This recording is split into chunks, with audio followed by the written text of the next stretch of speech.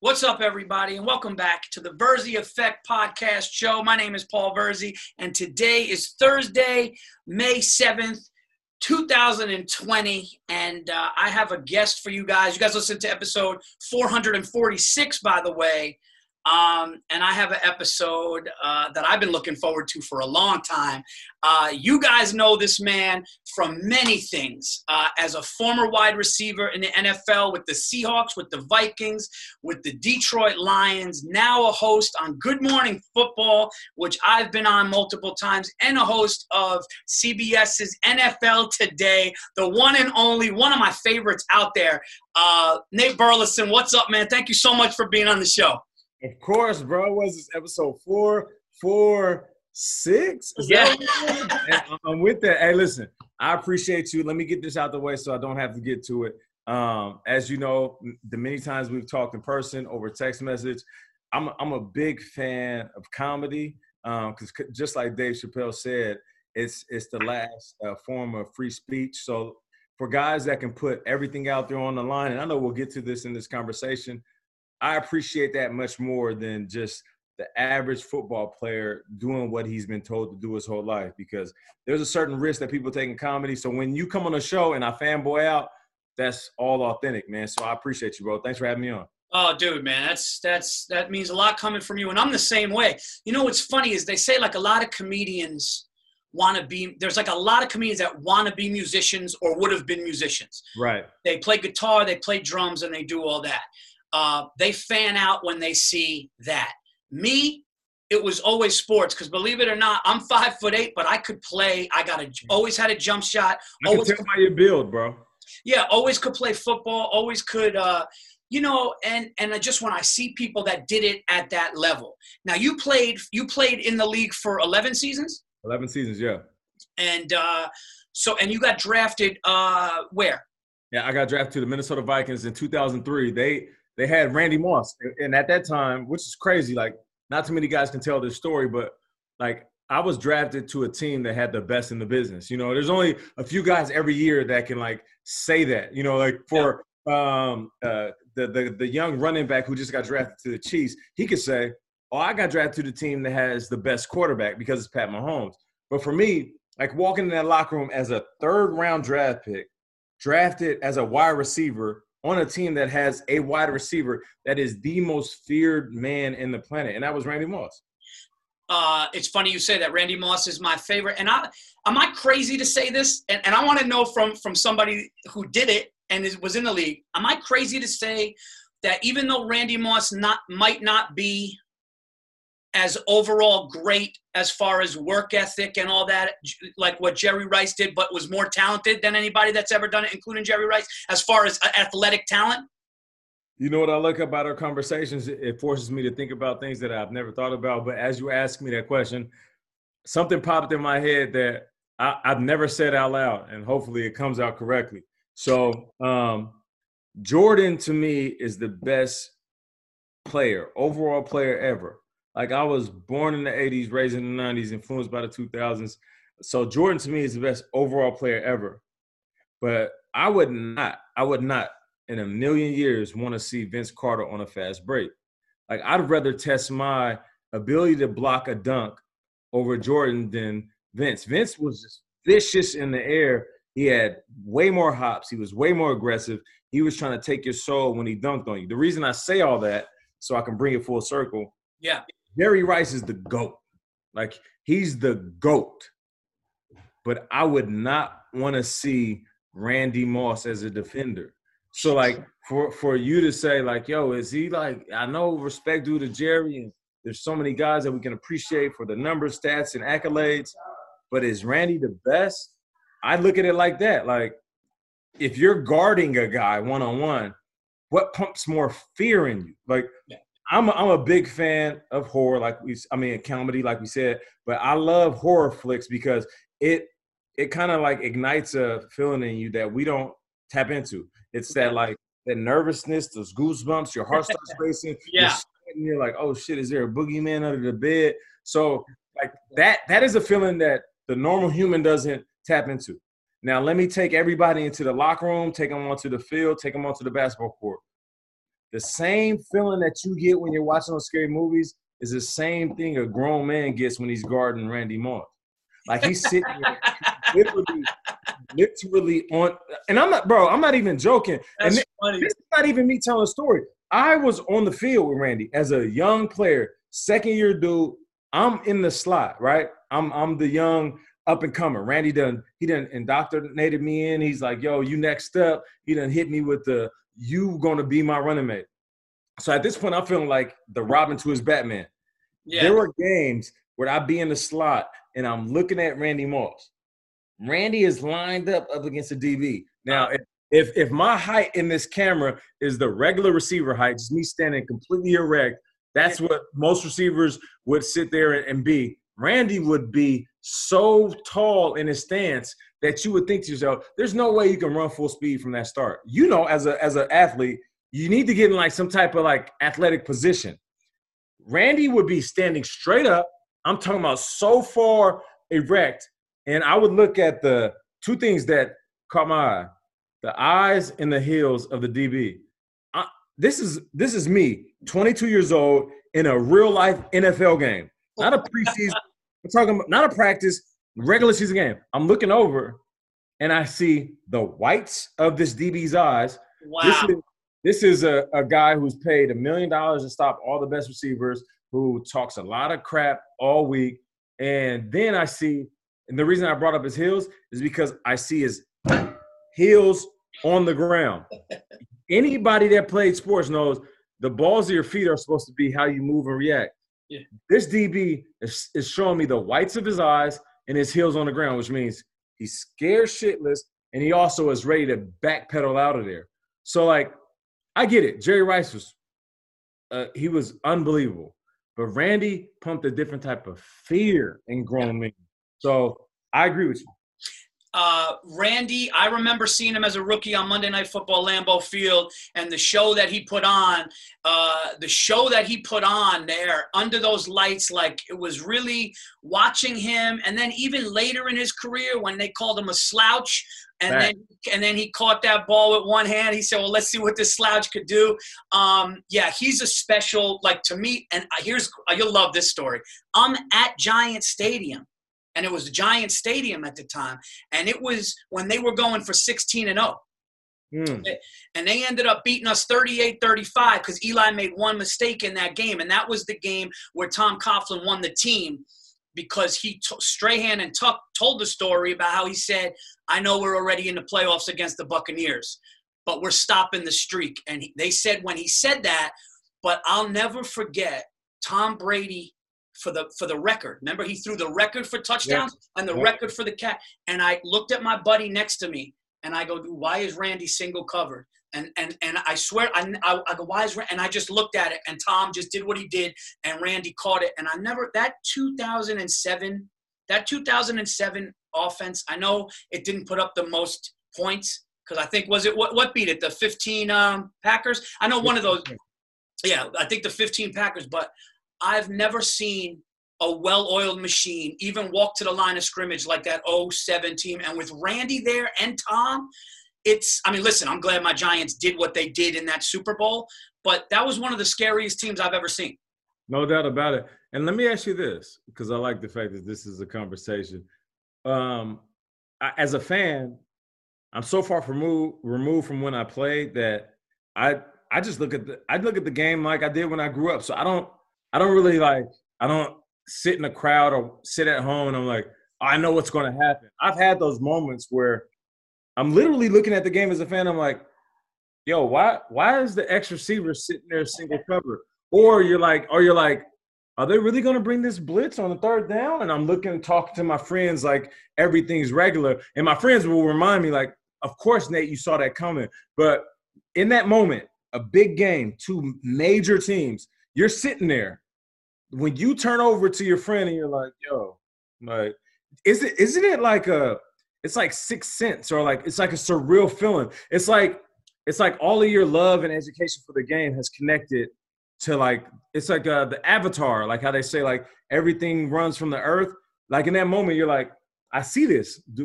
Do we not all see this? I can't believe you just said that and that's really weird you just said that because my buddy looked at me afterwards. I felt it, but I had multiple occasions at Yankee Stadium. I want to say 3 different occasions. One time I was at Yankee Stadium and I looked at the batter.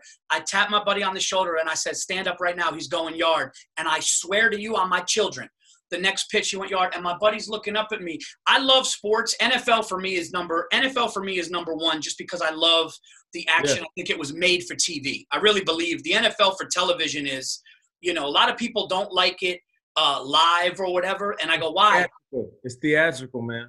It's just an amazing thing. But one thing that I wanted to talk to you about, which is crazy to me, is let's say a guy's got good hands, the best hands. Mm-hmm. And it's nice because comedy and sports, believe it or not, the hotels and the traveling from your family, it's that we go to a club, tell jokes, make people laugh, and then we go back. You guys are going to play a game. So there's a lot of similarities, and we're going to get into all that. But this is what's crazy to me.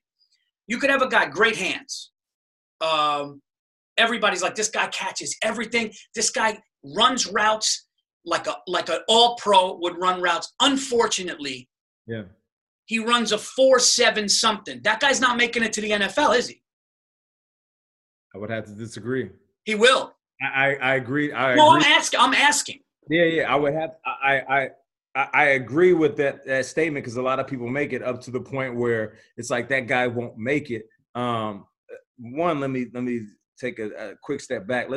Let's make sure we get to the similarities between playing a football game and stand-up comedy because I really want to touch on that. But when it comes to players that aren't the fastest on the field, I was trying to figure out a time, like a certain time, a time frame you can fall within, and I can tell you, like with 100% of like my gut and my spirit, that you can make the NFL if you're a good route runner.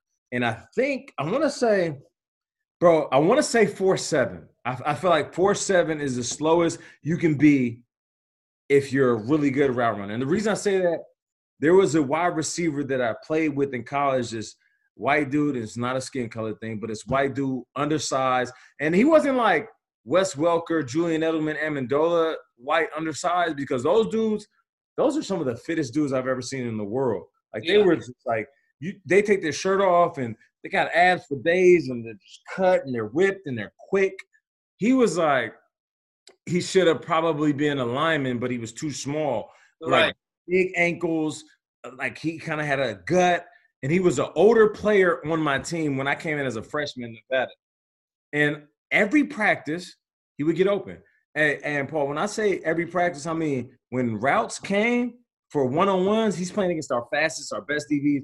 He was just cooking them. And every time he got off the line of scrimmage, every route, the first 5 steps, every route looked the same. And then at the top of his route, it wasn't like, let me make a break and go somewhere. It was like, I'm going to make sure you look at my leg, my hip, my shoulder, my head, and I'm going to give you more of that. And you're going to go where I want you to go so I can go where I need to go. Wow. And I watched him every single day, and I thought to myself, damn, like I could jump 13 inches higher than him in the vertical. I'm running close to a 4.4. I have good hands, good instinct. I actually love the game. And he was super cool with me. He was just like, yo, if you run routes with your athletic ability, you'll always be open. And you know how you hear receivers say that? Or Chad Johnson, when he was playing, he was like, I'm always open. Like you think, man, this dude's an asshole. He's just a wide receiver who's a diva. But there's certain guys, if they like hit that, like that perfect, like that combination of route running and athleticism, like you're great. And I'll give you prime examples. Calvin Johnson, he hit it. He hit that like work ethic and size and weight and speed and strength. Julio Jones. You ever wonder why Julio Jones looks like a DN? But like when he has his mind right and he's a route runner, nobody can stop him. So like to answer your question in a very long-winded way, you don't have to be tall. You don't have to be fast. You don't have to be the quickest guy in the world. But if you're a route runner, I promise you'll get open. I promise you. Yeah, wow. Yeah, so you say, but like then once you're getting into 4.8s, 4.9s, you can't do it. Nah. 4H 4.9s, you gotta go kicker, because if you're, and I don't care what race you are. If you are 4'8", 4'9" and athletic, in your mind you're athletic, man, kick that rock. You last 50 years. You know what I'm saying? For real. I was actually talking to Pat McCaffrey. Yeah. I did Pat McCaffrey's podcast, and I said to him, I go, are you looking at this going like, I couldn't be in that action, but I could do what I do? And he said, first time he had live NFL game, like you said when you were across from Randy, and you're like, this is crazy. He said he just saw how fast and crazy, and he's like, I don't belong in that. Hey, let me ask you this, because I feel like this is somewhere where we can talk. Yeah. Now, I'm not insinuating anything, and I'm not asking for a specific answer, but something happened last year, right? So Zach Ertz, who's a fantastic tight end, his wife came on the show, right? And she was celebrating the U.S. women's soccer and the year that they had. And of course, we're celebratory. My wife was a collegiate track star. So without my wife, there ain't no Nate B. Like, women rule the world. And I tell my wife all the time, you got something that I don't got, and I love it. So you are the most beautiful thing in the world to me. Sure. And intelligent, and the mother of my children. So Julie Ertz, she came on the show, and she can kick. Like, she can super kick. Like, she's a beast. Super duper kick. Yeah. So on the show, I'm doing my whole I got a daughter that's 9. I just love the fact that, like, you are, along with my wife, a representation that women can do anything. I don't care about, like, the restrictions that society puts on women. Like, you can do anything. And not to mention, like, when it all comes down to it, if you trace back any type of success from any type of man, there's a woman behind it, period. So you can't tell me that women don't run things.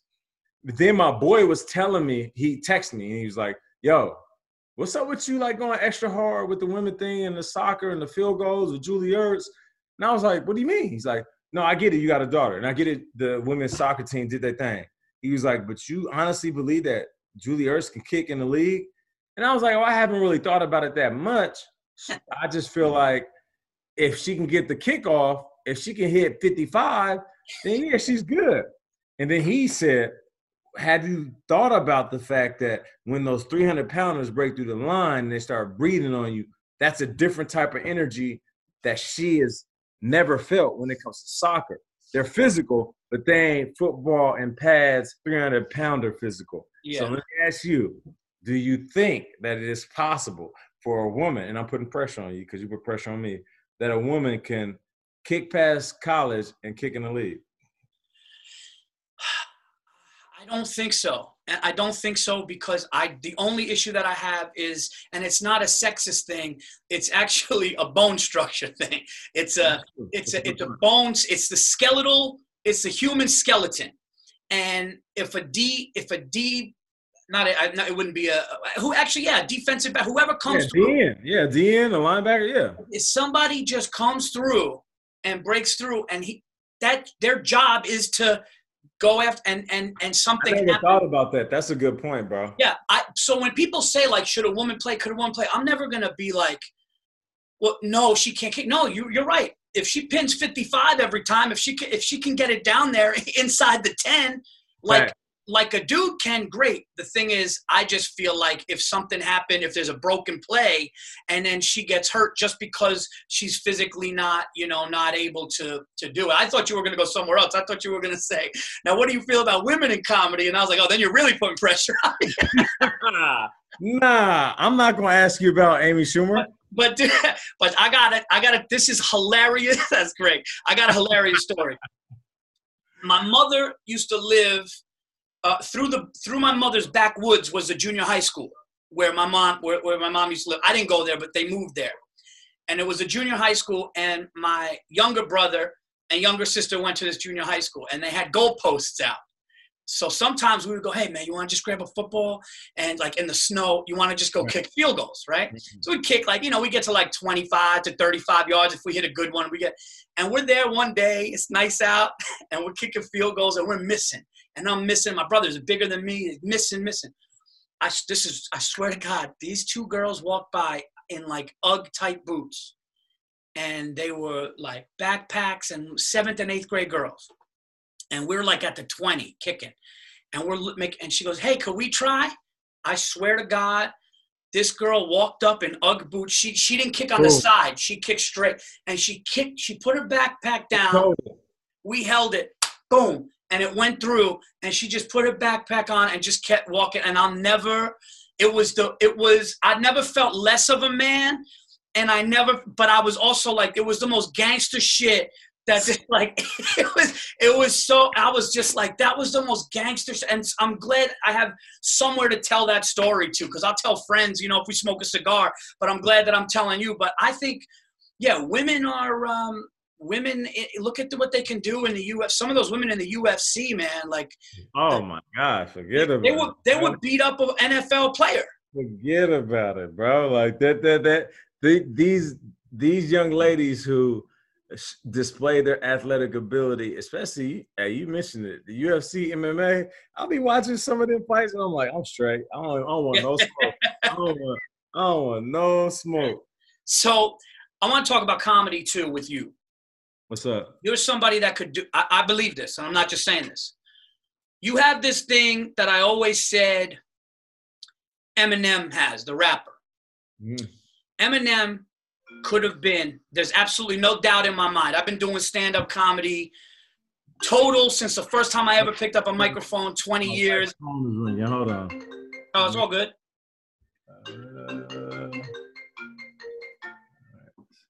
All right, there you go. Go ahead. My bad. No, it's all good. So I said Eminem is one of those people, and there's no doubt in my, I've been doing stand-up comedy for 20 years since I first did an open mic.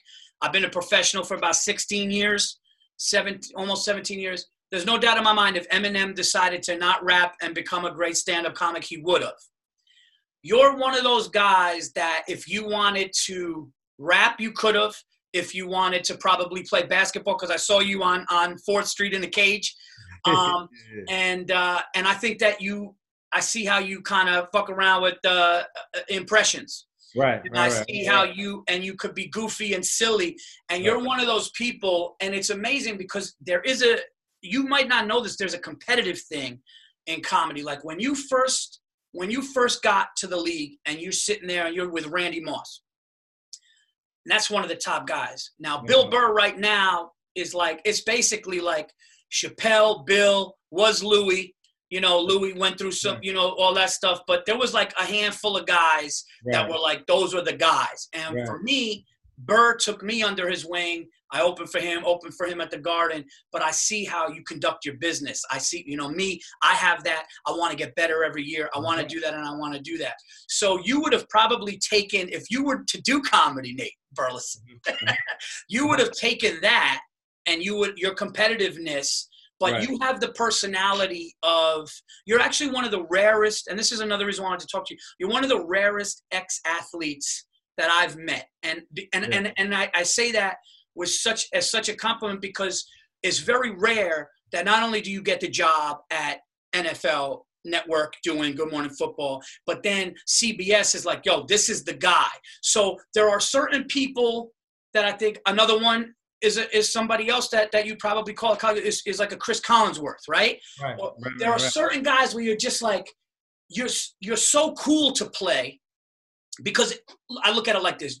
Jordan, you could tell Jordan's an asshole. You could tell. I mean, I'm watching this documentary with my son, and I'm so into this By the way, bro, how great is the soundtrack? Bro, how great is the soundtrack? I'll slice in real quick. It's great because it's not just like them saying, what year was this filmed in? Let me do the song of the year from this year. They did like a Dennis Rodman going to Vegas, and this is 96, 97, and they did I Don't Want to Be a Player No More from Big Pun. I said, oh, okay, that's a choice. It's a lyrical choice, like because Dennis Rodman was like, I don't want to be a player. Bro, I agree with you. I mean, when he went to the Garden and then they started playing Nas and Lauryn Hill, I was like, it brought me back because that was like, those were like, 10th, 11th grade. That was our time. We the same age, bro. Yeah. So, but listen, and I'm going to be honest, and I don't know if you have a relationship with him, if you talk to him or whatever, but as a comedian, here's what I do. Me and you are similar. We're married. We have kids. Right. So me, I don't go out to clubs. I don't do the strip club thing. What I do is when I'm done my show, if I'm doing a show, I find out before like I get there, the owner tells me, I said, where's a cigar lounge? Right. I want a cigar lounge, and I want a place quiet where the games are on or the highlights are on, where I could get a whiskey, scotch, and a stick. Right. That's what I do. So I was in Atlanta, Georgia.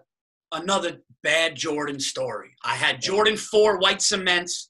The manager looks at me and goes, oh, man, those are nice kids.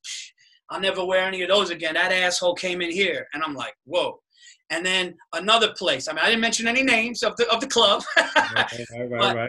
Then a flight attendant, then this, then a caddy. And you're hearing like 12 things. And I will say this, from the stories I heard about Michael and then The Last Dance that I'm watching, I actually like him more because of the doc.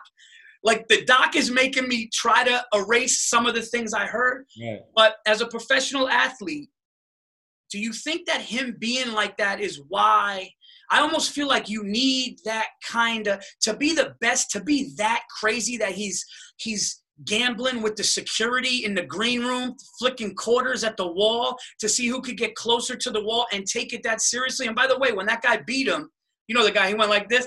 You could tell he was genuinely like, yeah, man, go guard the United Center. Get out of here. He was genuinely upset. So I feel like, but I guess there is the opposite, because I hear amazing things about Brady, and Brady has that.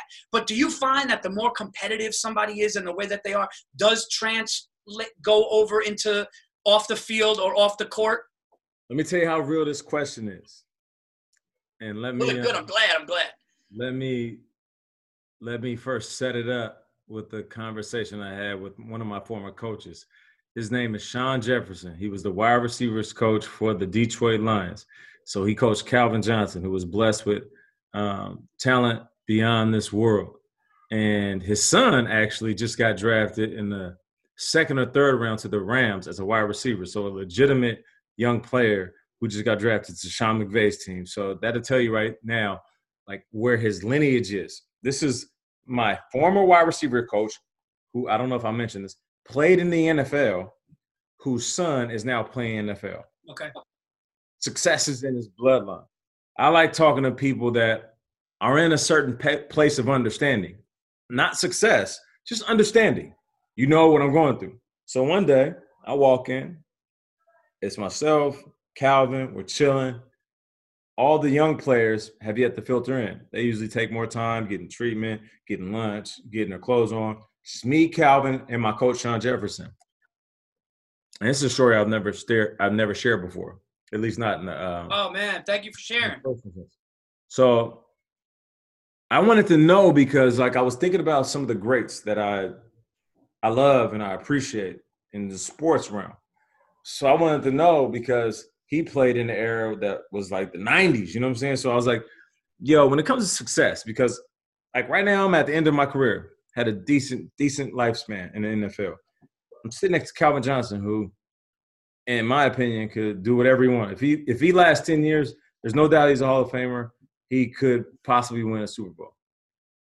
But when it comes to success of guys that came before us, 80s, 90s, early 2000s, do you think that there is something to being an asshole and also being a little bit of a villain? And I'll leave the villain as like a ellipsis and let you fill that in. Okay. And I said, and he's like, what do you mean, Nate? I said, well, think about Tiger Woods. Think about Michael Jordan. Think about Wilt Chamberlain, the Mark McGuires and Barry Bonds. Think about Lawrence Taylor. Think about Babe Ruth. So as you can probably assume, the details within the description of each individual depends on what your recollection is. Right. And I was trying to get him to, like, see my point of view. If you can dominate life, like, if you could dominate like just interaction, that means every room you walk into, I'm the big dog. Like I'm barking. You know what I'm saying? Yeah. If every social circle I exist in, everybody looks at me as if I'm like the sun, and I'm creating solar power to the energy of the space. If I can walk into a club or a bar or any type of social setting, and the opposite sex looks at me and is like, yo, you are the one I want to stand next to, as if they were in need of a human heater. Yeah. What like how difficult really is athletics? So the point I'm trying to make is if like Jordan being a jerk and whatever, but like Jordan conquered every space. His first 5 years in the league, he was all-star MVP, scoring leader, defensive MVP of the league. He was all of these things, and not to mention he was Gatorade, Nike, Hanes. He did all these things. At some point, because life has been conquered, the most difficult thing, which was supposed to be the sport you're playing, becomes easy.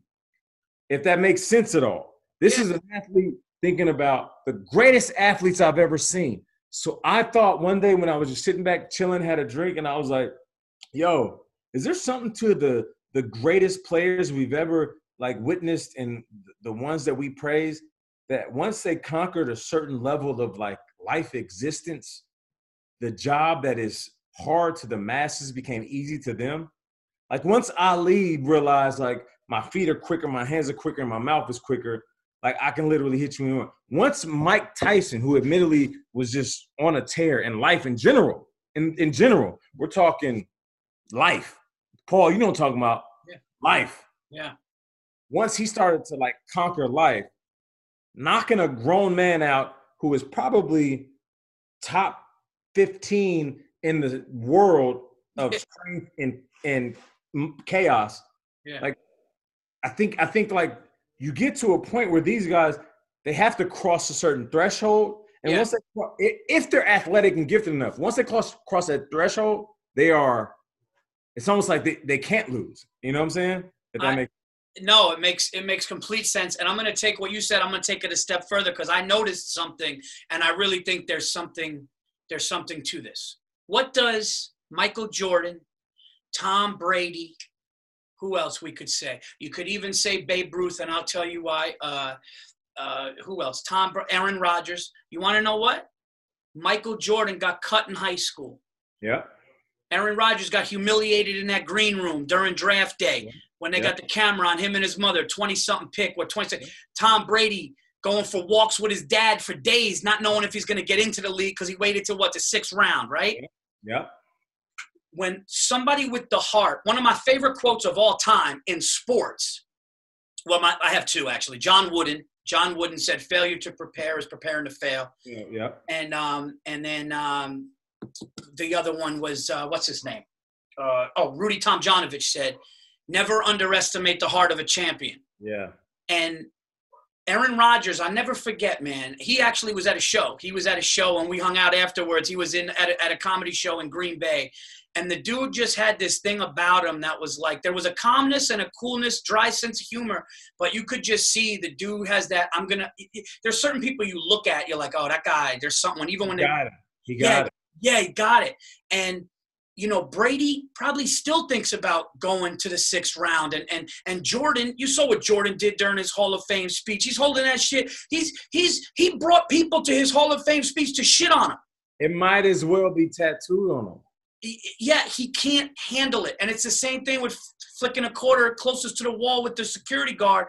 Those guys just have it. And I noticed that. And I'll be honest with you, man, like it took me 15 years in stand-up comedy for anybody to give a shit about me, Nate. 15 for someone to go, wow, this dude's funny. Then get a special on Comedy Central. Then getting some acting roles. And then people going, hey, man, we're going to do another special. And I'm going, I was always here. But you know what? It was, for whatever reason, it was somebody's not castable. Oh, you know what? This comedy thing, they're looking for this. They're looking for that. When I was killing, and somebody always told me, they're like, you're going to have to just be undeniable so much because some guys just have the longer route. And then now that things have happened over, I would say, the last 4.5 years of my career.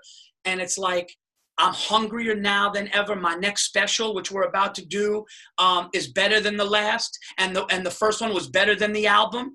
And it's like, I feel like a guy like that, Brady, Jeter, Jordan, they used to make fun of, what's his name was bullied. Babe Ruth was bullied, called fat. Yeah. And now, I mean, you could argue, somebody made a good point to me. Somebody said Babe Ruth could be the reason that started, one of the big reasons that started American sports. He was one of the first people to make crowds gather to see something that they heard about, early 1900s, people like crowds. The first athlete to go. So I think that there's a tenacity in being disappointed young when you have it in you. I think you do have to be the guy. Like you said, you got to have it. No doubt about it. But then there's something when you get hurt like that and you're like, Michael Jordan could have stopped playing, right? After he got cut? No doubt about it. He could have stopped playing. And he decided, you know what? Nah, I got something that I believe in. I'm going to ride this through. Yeah, it's crazy. Who is the best? This is one I wanted to ask you. Who's the biggest winner like that you were around in your career? You know, it's crazy. I would say Dante Culpepper. Dante Culpepper was from Ocala, Florida, which, as he described it to me, was country, hood, the South. And he constantly talked about himself like he was Jordan. Like Randy Moss is quiet. He was. My understanding is, I feel like Randy Moss is an introvert, but when it came to Pep, like Dante was a talker. So like he had this like ability to make you believe something about yourself that you weren't already thinking, which is, I think that's one of the first characteristics of a leader or a champion. Yeah. You know, there's a reason why the Bulls are so recognizable outside of Jordan, because Jordan made these guys feel like exaggerated versions of themselves. There's a reason why we know the Patriots as Bill Belichick, Tom Brady, and the Patriots, because for some reason we have learned to appreciate the talents of these guys that were lesser known individuals.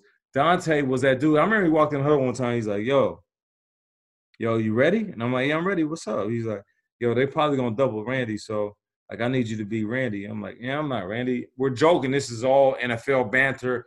And I'm laughing. I'm walking away from the huddle, jogging to the line of scrimmage. And he was like, I'm going to throw you the ball, score a touchdown.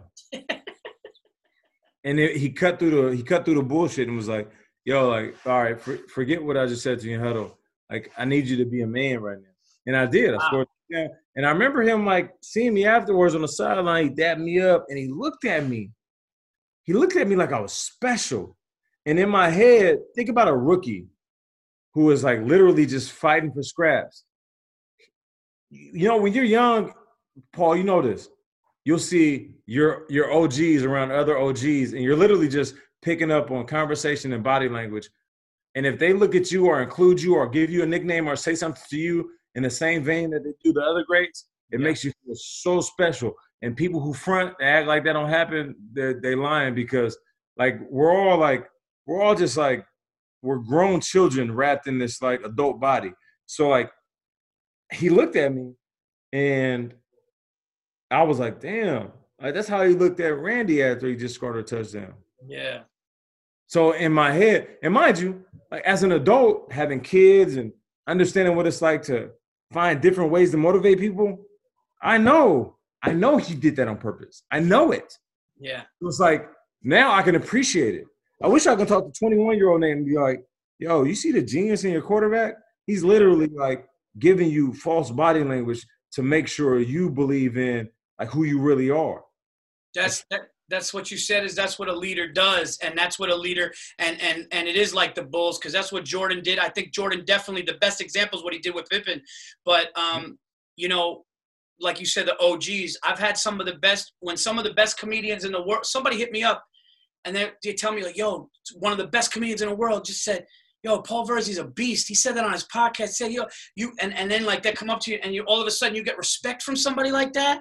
And you're like, oh my God, that gives you the moment to do it. What is your greatest, two questions? I know this is a tough question, and I didn't talk to you about this before, but did you do this? Were you going after something? Were you insecure or had to prove something to your father, to your mother, to a friend, to a brother? Like when you were coming up, because they were talking about like how Jordan's brother, he just had to beat his brother. I've also heard some other athletes. The Darryl Strawberry one is one of the worst things. I don't know if you ever heard that. Darryl Strawberry said he's rounding second base at Shea Stadium in the World Series, and everyone's going nuts. And he said he felt this big because his father said that he was a piece of shit that was never going to be anything. And he said he felt that going around second base instead of enjoying it. And I'm going, so for anybody that, how crazy is that? And then people are going, how come, man, 6 times with cocaine, 7 times with cocaine? And you're like, when somebody's just genuinely not happy, and I know Darryl Strawberry is doing very well now and he's very, spiritual and stuff, but were you just naturally gifted, or was there some sort of chip where you're like, I got to get out of a situation, I want to prove? Paul, people don't realize, in regards to that Darryl Strawberry story, like, it doesn't matter, man. Like, all of this is fleeting. It's like we're living in the Matrix, you know what I'm saying? So like, if you don't decide to be happy within yourself, you'll always feel like a false reality of yourself, man. So like, we hear these stories, you and me, because bro, like when I meet you, I know you, I see you, like, we're very perceptive and we're observant. Like, we've seen the life, we lived the life, we've been part of the life. You know what I'm saying? So like, we understand it when we hear these stories. People don't get the fact that like, there's always an origin story. I'm a big superhero fan. Right. I'm a big Marvel, DC, and like, Wolverine had his last movie was a Logan with what's my guy that plays Wolverine? The British actor, but so he starred in Logan, which was the X-rated version of the Wolverine cartoon, and they gave him the real name, and it was an origin story of why he's so conflicted and why there's so much pain and why he is who he is. And like, I feel like when it comes to who we are, Hugh Jackman. Hugh Jackman, that's who it is. I had to look it up, yeah. Yeah, so we all have this origin story.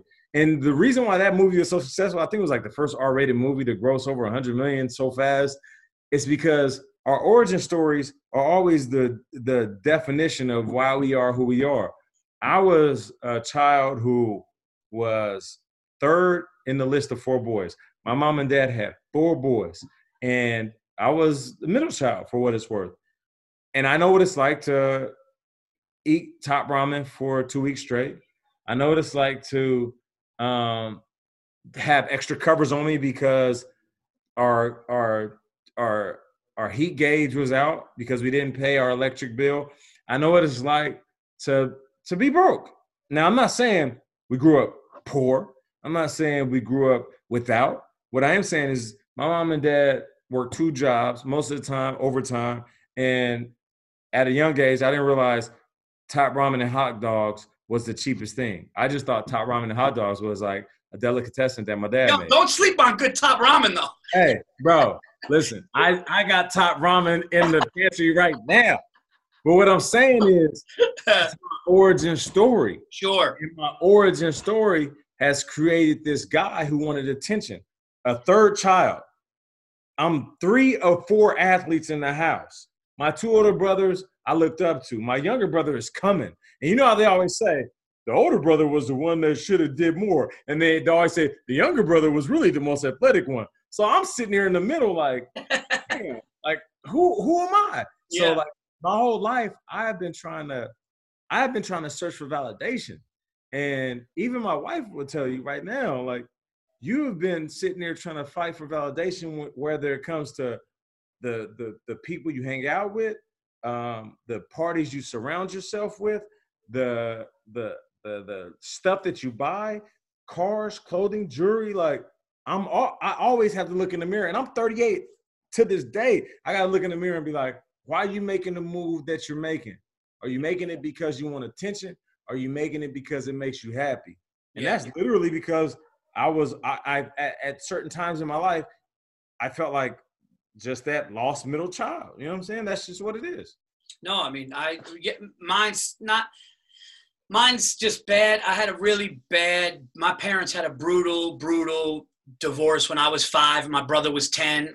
There was no security. And so when I would go tell funny stories or do impressions or people would watch me even reenact a comedy movie and people liked me and laughed because of it, that was my way of getting the attention. And when I had a skill at it, then it took it to another level, which brings me to my next question, which is perfect. We only got a few more minutes, man. This has been amazing. But so who's the funniest dude? Who is the funniest dude you ever played with, as far as like, and he could be talented, but like who just was like always was there a hilarious football player, whether it was on your team or not, like even when you were on the opposing team and you were just like, this guy is just like, I want to be mad and hate this guy, but he's hilarious? All right, so you're going to like this. So we talked about him earlier on, and you're going to like this because people love silly stories about superstars. Calvin Johnson was funny, and he was the type of funny that he didn't try. Like, he was an introvert, so he didn't like to talk. He didn't like to say much, but there were moments where you would get this, like, I would get a genuine laugh. I'll give you 2 examples.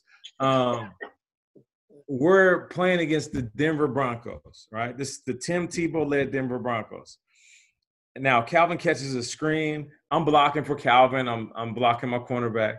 Calvin's behind me. He gets tackled, and he's getting, like, folded up. And it's typical for a football play. But there's a guy on his ankles, which is the DB, because they never want to hit him up top. And there was a linebacker who was, like, pulling him behind and doing one of those, like pretzel moves where they were trying to break him. Not really trying to hurt him or ruin his career, but really, like, unnecessary, and it could hurt him. Now, Calvin doesn't say much, never says much. He gets in the huddle, and we're sitting there chilling. And so it's like me and Calvin, and like, let's say this is me, and not because this is black, but just to say this is me. So I'm looking at Calvin, and I'm like, you good? He's like, I'm good. So Matt Stafford comes in. I believe it's Matt Stafford, and he calls a run play right down the gut. And we're about to score. We're close to the end zone. And he's like, hey, yo, Nate. I'm like, what's up? He's like, let me get the slot. And I'm like, what do you mean get the slot? Because I'm a slot receiver. Yeah. I'm like, but you on the outside. He's like, nah, but we'll switch positions. I'm like, what's going on, bro? Like, what are you talking about? He's like, I gotta get a little payback. That dude, that linebacker, he was trying to hurt me. And I'm like, all right, I guess. Like, so now I'm like, now mind you, Calvin's not smiling at me. Me, I'm the whole time just laughing. I get outside. I'm at receiver. I'm looking down like this. This is one of the few times in my career where I didn't even run the route. I didn't go block my dude. I didn't do it because I was so interested on what Calvin was about to do. I look down. Calvin is like peeking inside, just staring down his linebacker. Hike. He runs. He doesn't even block the nickel back in front of him. Plants his foot, runs in, and he grabbed this dude, bro, and was just like, boom, and took him down and was slamming him on the ground. Just, wow. Right? He pretty much had his hands around his neck. And he's just jamming this dude up in the ground because he felt like that guy disrespected him. And it's funny because Calvin's chill. He's nice. He's like a big teddy bear. But in that moment, he was like, yo, I got to get some payback because this dude just tried to disrespect me, right? So I love it. I'm enjoying it. Yeah. That was the one moment in my on the field days that I loved seeing Calvin step outside his character. Another time, it was my first year in Detroit. We used to do 40 times, vertical jumps, bench press, all that stuff. because the Detroit Lions wanted to know if you were working on off-season. So I get there. All the receivers did bench press, 225. You know, it's like we'll tap out around 6, 7. Some of the stronger receivers will tap out around like 12 or 13. Calvin gets up there, and after jumping a 44-inch vertical, he's like, ooh, 15, 16, 17. Now he realizes he's past the mark of like regular receivers. You ever seen like The Incredibles where they were like, Dash, don't run so fast? Yeah. So in his head, he's probably thinking, I'm not going to like embarrass my guys. So he's like this, 18, 19. And he goes, 20. And I'm behind him, spotting him. He's like this, 20. So he racks it, and everybody's like, oh, yeah, 20 reps, 225, which is crazy. And I get up, and everybody's like patting him on the back, and we walk over to get some Gatorade. And I was like, bro, what were you doing? He's like, what are you talking about? I'm like, you could have did like 5 more. And he's like, Calvin, so chill. He's like, you saw that? And I was like, yeah, I saw that, bro. Like, it was like a superhero, like trying to hide his superpowers. It's like, come on, man. How is that guy not a movie star in Hollywood? Talk about that guy. Like, if they said tomorrow Calvin Johnson is the next 007, I would be like, yup. Yeah, he's smooth. He's casual. He graduated with an engineering degree. His mom is a doctor, and his dad worked on the railroads to some capacity. And like, so he has like this very intellectual side, but he's super blue collar. Like, Calvin's the man. That's my dog right there. He's amazing, dude. And I'll tell you what, man, it was kind of gangster the way he left the league. Real talk. It was. He was like, you know what? Like the way he did that, like he wasn't trying to get. He wasn't going to be that boxer that just never got it and got punch drunk.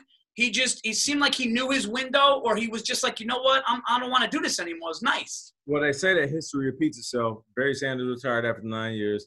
So did Calvin. Once he started thinking about it, the Detroit Lions, from my understanding, basically sent a message through his representation that if he did retire, that he's going to have to pay back a certain amount. And I think that infuriated him. I was like, word? Like, me?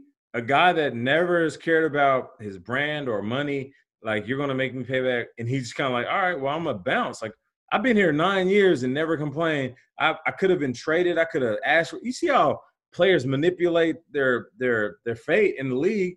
Calvin didn't do any of that.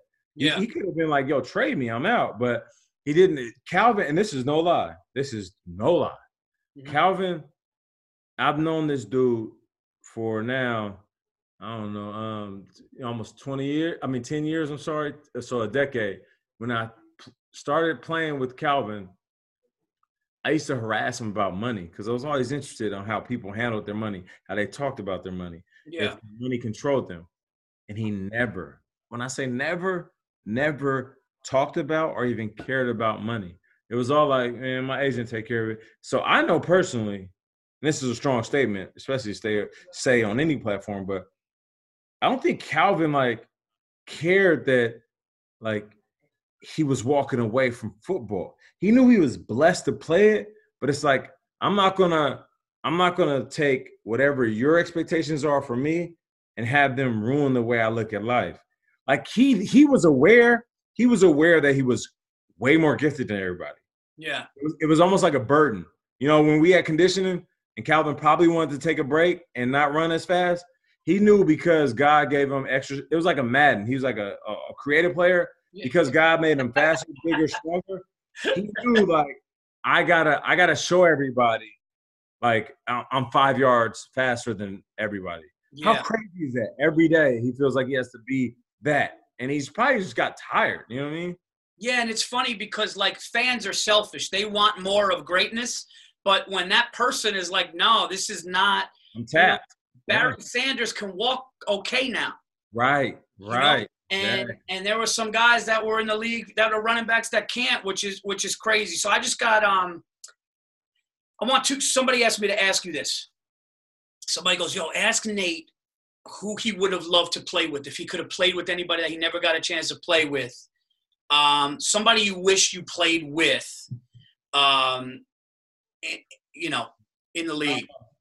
The person I wish that I played with would probably be on the defensive side of the ball because I fed off energy. So I knew that I was going to bring enough electricity on the offense side of the ball that when I sat down, I was going to be spent. I've always appreciated guys that played on defense that, like, when I'm sitting down and the coach is coming over with the game plan, like, look at this, all right, you got to make sure, okay, they're picking up the blitz and you got to cook. I always knew, like, I needed to watch something that gave me that, like, that feeling. Mm-hmm. And for better or for worse, I feel like I would have loved to see Lawrence Taylor play, man. Like, yeah. He was just different. You know what I'm saying? Like, and also in the sense of being like, I've met him a couple of times. We're actually represented by the same agent. Also in the sense, like, if I knew, like, if I was his teammate, like maybe he would have been even greater in the sense that he would have fell back from some of the, like, situations and chaos that he was susceptible to. And I'm not saying just I'm talking about me as well. Like, I done lived it. I done partied and kicked it. So I'm a player that played from 2003 to 2014, and I know how crazy, like, that window of time was. I'm not gonna fault him for playing in the 80s when he was at one point the most recognizable athlete in the world. Yeah. Like, I would have loved to have, like, played with that. You know what I mean? Oh my God! Like, you know, the Carl Banks story with the chains. Yeah. I mean, those like, and stuff like that. And I also love when Parcells is like, you guys are complaining about him sleeping in meetings. You play like him on Sunday, you could sleep in meetings too. And listen, we had LT on the show, and LT don't do a lot. You know what I'm saying? Like I said, we represented by the same agent. Shout out to Mark Lepselter. And he came on, he's chilling. And he relaxed. You know, LT, he shoot from the hip. And he was telling us how Parcells was basically yelling at him in the morning meeting about how he didn't show up to curfew and how he came late to the game. And he went out there and had one hell of a game. I'm talking about one hell of a game. Yeah. And so afterwards, Parcells was telling the team, like, you can't stay out and you can't party all night. And I'm literally on live TV and I'm like, man, where's this story going? I'm not tripping. I know my producers is panicking because they're like, I don't know what LT gonna say next. Yeah. And he was like, as soon as Parcells said, you can't stay out and party all night and still expect to win. And he said, in real time on live TV, he said, bullshit. I had the game of my life. And, like, me, I look to the producers and I'm like, let's keep this thing rolling, more stories, because, like, those are the stories that we want to hear. Oh, a guy that went out the night before, admittedly said he was hungover, and still was the best player on the field. You want to talk about gifted? Oh, man. His speed and strength. I mean, there's a 7-minute YouTube of his highlights. I've never seen anything like it. I've never seen a guy jump over the line of scrimmage and grab a quarterback and throw him around like it was a high school kid. I've never seen anything like that. What is the greatest? We'll wrap it up. We'll do this, and then afterwards, hang for a second because we'll do the other. I got you. I'm not going anywhere. What's the greatest moment of your career? If there's one thing that you would never want anybody, everything else gets taken away, but the one thing that you can say is mine, because as a comedian, we have those shows. Whether it's a night of a special, whether it's at a big venue, a classic, historic venue, and it's something that, obviously, I know your children, your wife and kids. I'm talking about your career. What's something that's your number one?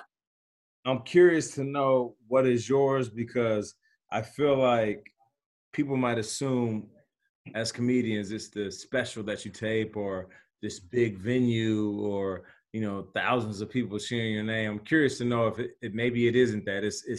It's a smaller venue where the synergy and the energy was perfect. I don't know, but let me get to my answer. Because my answer is a little bit of the latter. I've had moments. I've had big time touchdowns. I've had playoff touchdowns.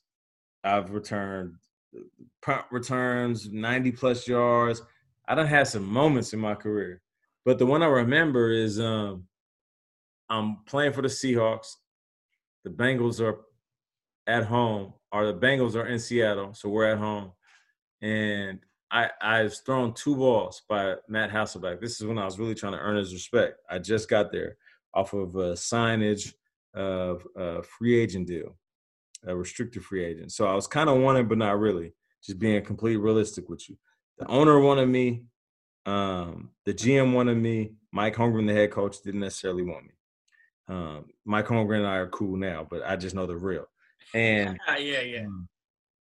So he throws it to me in the back of the end zone. I try to toe drag, swag, and the ball hits the ground and pops out. Second one is deep over the middle of the field right before halftime. It's off of my fingertips. Now, as a receiver, I can easily say, yo, that one hit literally my fingertips. The other one, the ball caused the fumble. I mean, the ground caused the fumble. So, like, I can tell you how hard it is. I've been the dude that was always raised to not say anything. So I just, like, kept shit quiet, went to the sideline. People like, yo, what the – Nate, like, you a bum, bro? What are you doing? The crowd yelling at me. What are you – oh, bro, say you suck. And I'm just, like, quiet. I remember Matt Hasselbeck like, yo, just chill. Like, don't worry about all that. I'm going to come to you later in the game. Fast forward, end of the game, fourth quarter. We're down by, like, 5. And the Cincinnati Bengals are playing cover 2. We're, like, 30 yards away. Matt Hasselbeck breaks the huddle. We got 989, which is 2 streaks and a streak up the middle. And I'm on the left side, and I look at this cornerback who's so far inside, but he's so far inside because the safety is cheating over the top. So I'm like, oh, there's a gap. Like, there's a gap between that safety's coverage and the cornerback. If I can get to that gap, I'm talking about just that little pocket shot. If I can get that hole, Matt's going to hit me. And I was thinking, like, as I'm lining up, this is how fast everything works. I'm thinking, like, damn, like, that's a pipe dream. Like, maybe Matt didn't see that coverage like I see it. Wait, that's because you thought the safety was too far back? He was too far back, and I knew he couldn't get to the sideline by the time I get there. Mm-hmm. So I'm like, oh, man, whatever. Maybe Matt ain't see it like I see it. Because this is just me doing my computer science of the actual defense. Yeah. So I look over at Matt, and Matt's like this. It's the international sign of I'm coming to you. Yeah. For anybody that don't understand football, yeah, you're in a bar and you single and you look over at a girl that's been kind of looking at you, and you like hesitate. You like, you know what? You tell your boys like, hey, yo, you know what? Nah, she looking at me. I'll be right back. And you look over and she get back at you. She go like this. Yeah, that's the same thing. It's gonna be a touchdown either way. Yeah. So look, I run that route. I catch that ball. Boom, and the safety's speeding. And he hit me, and as soon as I take the hit, I look down, pylon there, and I scoot in. And the reason this is special to me, because there's a redemption factor of, like, me dropping 2 balls. Like, how difficult, who cares? I dropped 2 balls, and my quarterback's sticking with me like, I got you. And then more importantly, I caught that touchdown, and my wife was in a suite. And, like, this was the first year I was, like, really able to, like, there's like you know how it is. There's a level of like money you make and you're like, I'm going to splurge. This was my like, I'm going to splurge this season.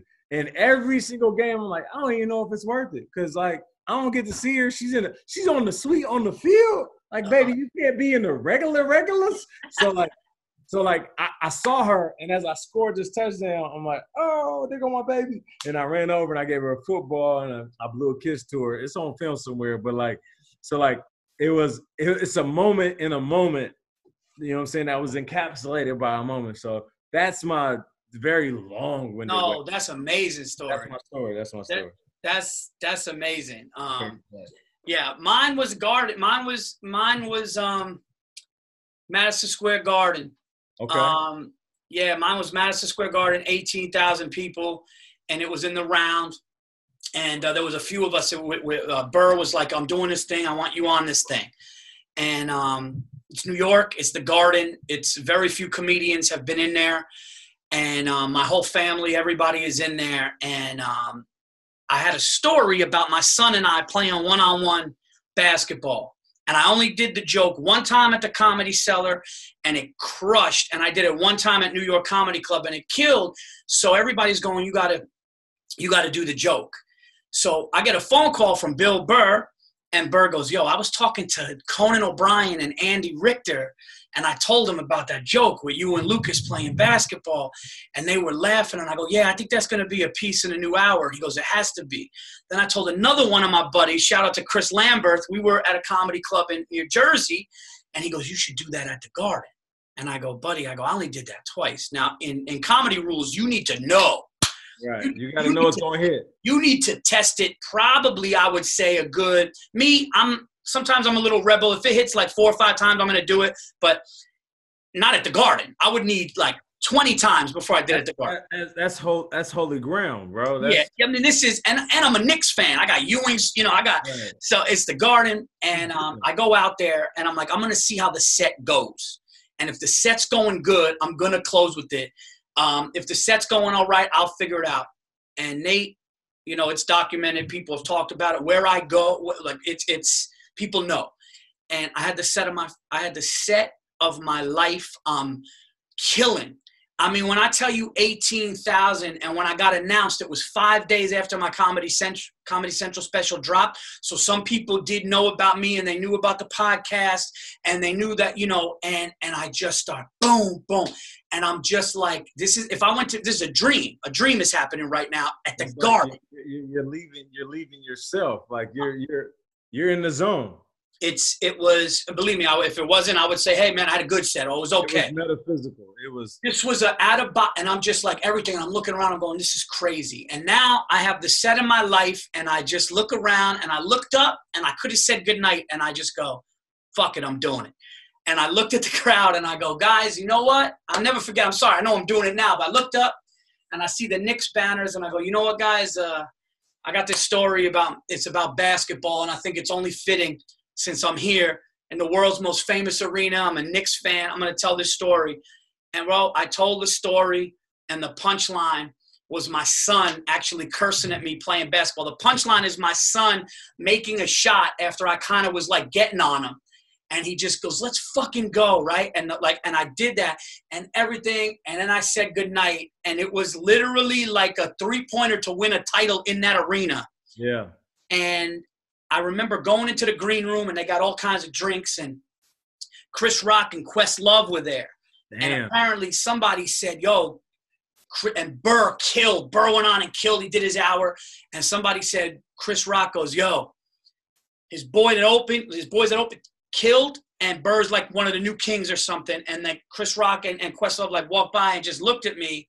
And I just know that moment, and I'm sitting there with a drink, and then my wife comes in, and my wife brought some girlfriends and all these people. And I just remember being like, I wasn't in myself. It was just like the craziest, like it was like a dream of everything that I ever, from standing on soda crates in bars in New Jersey, literally standing on a Coca-Cola crate in a bar in New Jersey, trying to tell jokes over people eating and games on.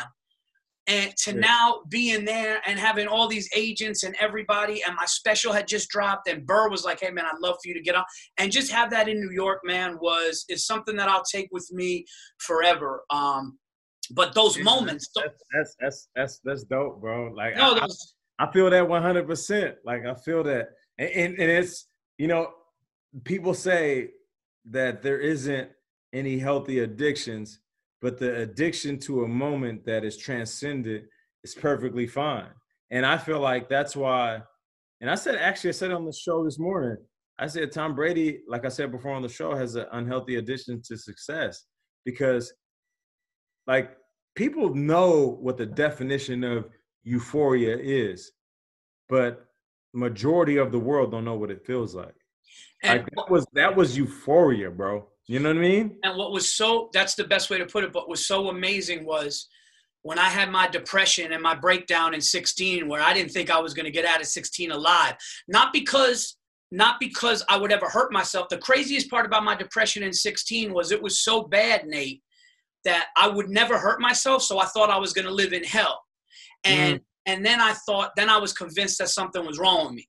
I was convinced that I had a brain tumor. I was convinced that I had my body was dying. I went through something mentally, and I was on stage in Hartford, Connecticut at the Funny Bone Comedy Club. It was a Thursday night. There's about 250 people there. And I'm on stage killing in a full-fledged panic attack, out-of-body, depressed experience opposite. And I remember seeing this table looking at me, smiling, laughing, drinking. And in my mind, I'm going, these people are laughing so hard at me right now. I'm so mentally in a panic, in an anxiety-ridden, brutal hell. I'm an out-of-body experience of unhappiness. And I'm doing this, and I drove home in like this slow motion haze, and that's when my breakdown happened. So then to fast forward 2 years later or whatever it was at Madison Square Garden and be in that green room, a new man holding a drink, knowing what I just did. And so when people get depressed and they tell me, yo, Paul, like, thank you for your story about 2016 because you got me out of it. I always tell people, yo, it's going to get better. It's going, if you got to, listen, I know it's hard. I know depression's hard, but if you want to get better and you fight through it and shit, it's going to get better. And so when you say euphoria, it's amazing because I had both aspects. I've had the opposite out of body of hell, and then the out of body of like, this is never, ever going to get better. I'm right there with you. I had previous to that year that I explained where I felt like everything just went right in that one specific moment on the football field. I had tore my ACL, and I went to, like you talking about the highs and lows of the NFL. Seattle Seahawks played in Buffalo, first game of the season. And the first quarter, I scored a touchdown. I catch this deep bomb. This is like prime, Nate. We're talking late 20s. I could jump as high as I've ever jumped. I'm strong, I'm fast, I'm physical. I catch this bomb over the dude. I literally snatched the ball from him like I'm a bully. And in my head, I'm thinking first quarter of the first game of the season, I'm going to score 16 to 18 touchdowns because I did it in college. So I was like, this is the year where it all comes together. I'm loving it. Shortly thereafter, I tweaked my knee, and I don't think anything of it. I tell the trainers, nah, leave me alone. Like, don't touch me. And I wrap it up at halftime. I put a spandex over at halftime. I take some anti-inflammatories, which is basically just disguisers and pain pills. And I'm out there running. And I remember my calf and my knee started cramping up. And I'm like, damn, something's wrong. But being hard-headed, I'm like, whatever. I'm going to go ahead and, like, I'm going to just keep playing. Third quarter, Matt Hasselbeck's at quarterback. The cornerback is so far inside of me, I had an option route, which means I can go in towards him, stop right in front of me, or run an out route. Me and Matt are on the same page. He sees what I see. I'm like, I'm running this out route. I'm going to run away from this dude. I'm going to score 2 touchdowns. First game of the season. This is going to be the best start of my career. 2 touchdowns in the first game of the season. You kidding me? Like, I'm about to be on some, like, 15, 16, 18 touchdown shit. So I run, and I plant my left leg, go down. I'm like, what the hell? So the trainers come over, the doctors come over, you all right? You all right? I'm like, I don't know who tackled me. He's like, what do you mean? Nobody tackles you. I'm like, no, somebody hit me. Somebody clipped my leg. I went down. Like the DB was way in there. I was going to catch this touchdown. I just saw Matt throw the ball, and it hit the ground. They're like, nobody hit you. Your knee gave out. We'll figure out what it is. Wow. So I end up tearing my ACL. I go back after the long flight. I tear my ACL. I go get my surgery in Alabama. A doctor by the name of Dr. Andrews. He's done everybody. Kobe, rest in peace. Every major athlete, superstars, from basketball to Olympic athletes. So he makes me feel comfortable about, like, yo, like you're Nate Burleson. I've done, like, look at my wall. Charles Barkley. I don't know, whoever else you can name. I've done them. And I'm like, all right, cool. This is where the space that you're talking about, this is where I hit for the first time. I get my surgery, and I started doing rehab. Shortly thereafter, they're like, yo, week after, 2 weeks after, don't mix alcohol with your pain pills because that's just not cool. So, like, 2 weeks in, I'm kind of risking it. I'm like, I go to the bar. I'm staying at this local small hotel close to where my rehab is. I go down to the bar, and I'm like, yo, let me get a vodka cranberry. he's like, all right, cool. Mr. Burleson, yeah, how's your knee doing? I'm like, I'm cool. Knee's all right. I'm getting better. Take my little drink. I'm looking at whatever local games they have on because they don't have Seahawks games because it's Alabama, right? Next few days, I'm like, yo, let me get like a double. Make it a double. Take my little double. Next week, yo, let me get a triple. And he's like, all right, Mr. Burleson, how's your knee doing? I'm like, that's cool, it's cool. I go in my room, and this will set me over. And you don't realize what sets you over the top until you look back on it. I remember like trying to pay attention to the game and listen to the game, and they weren't saying my name. And like later I realized I wanted them to say my name. I wanted them to say, oh, they missed Nate Burleson. Oh, like Nate Burleson went down with ACL a couple of weeks ago. Like we would love that. And in that moment I realized how quickly life can forget you. Yeah. Like, I was just a man. Like now they don't care. So the next time I go down to that bar, wow, I walk in and I'm like, yo, here go $100.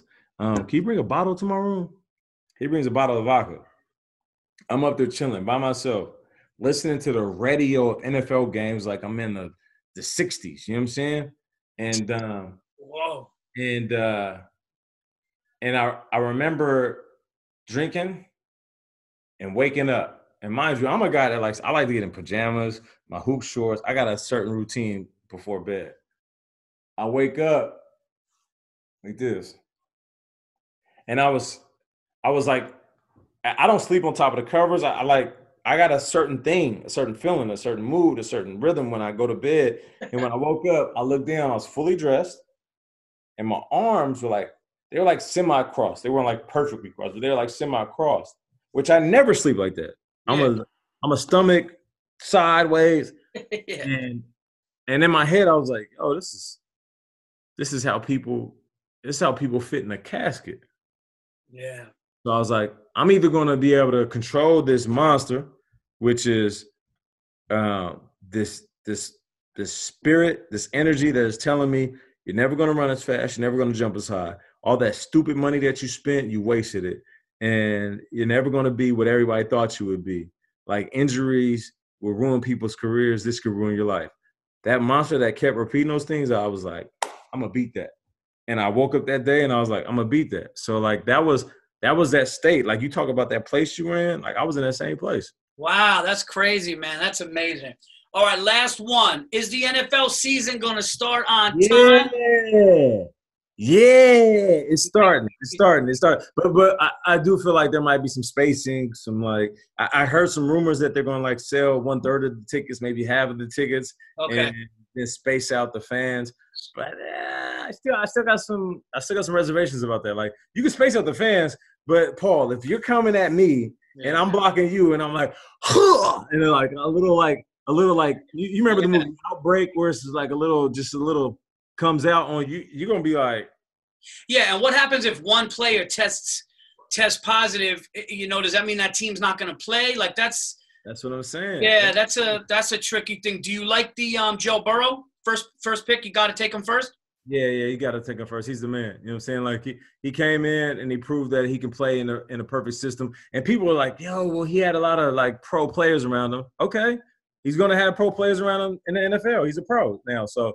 Let's and he you see this. Joe got a certain cool about him. It's almost like he'd been here before. Like you look at him and be like, are you 24 or 34? Because when I saw him smoking that cigar, I was like, he's a reincarnated person. Like he's been here before. We get that. Yeah. Yeah, when I saw him sitting there smoking a cigar after winning the national, I'm going like, that's a grown man. That's a grown man that fought in World War II. Like this is not LSU, you won a national championship. That's nothing compared to what you've been through in your past life. Oh, that's great, man. Nate, thank you so much. This has been TVE 446. We're going to do something real quick, but thank you so much, guys. Check out Nate on when football starts, Sunday mornings on NFL Today on CBS. Obviously, every morning on Good Morning Football on the NFL Network. You are the absolute best, brother. Appreciate you, bro. 100.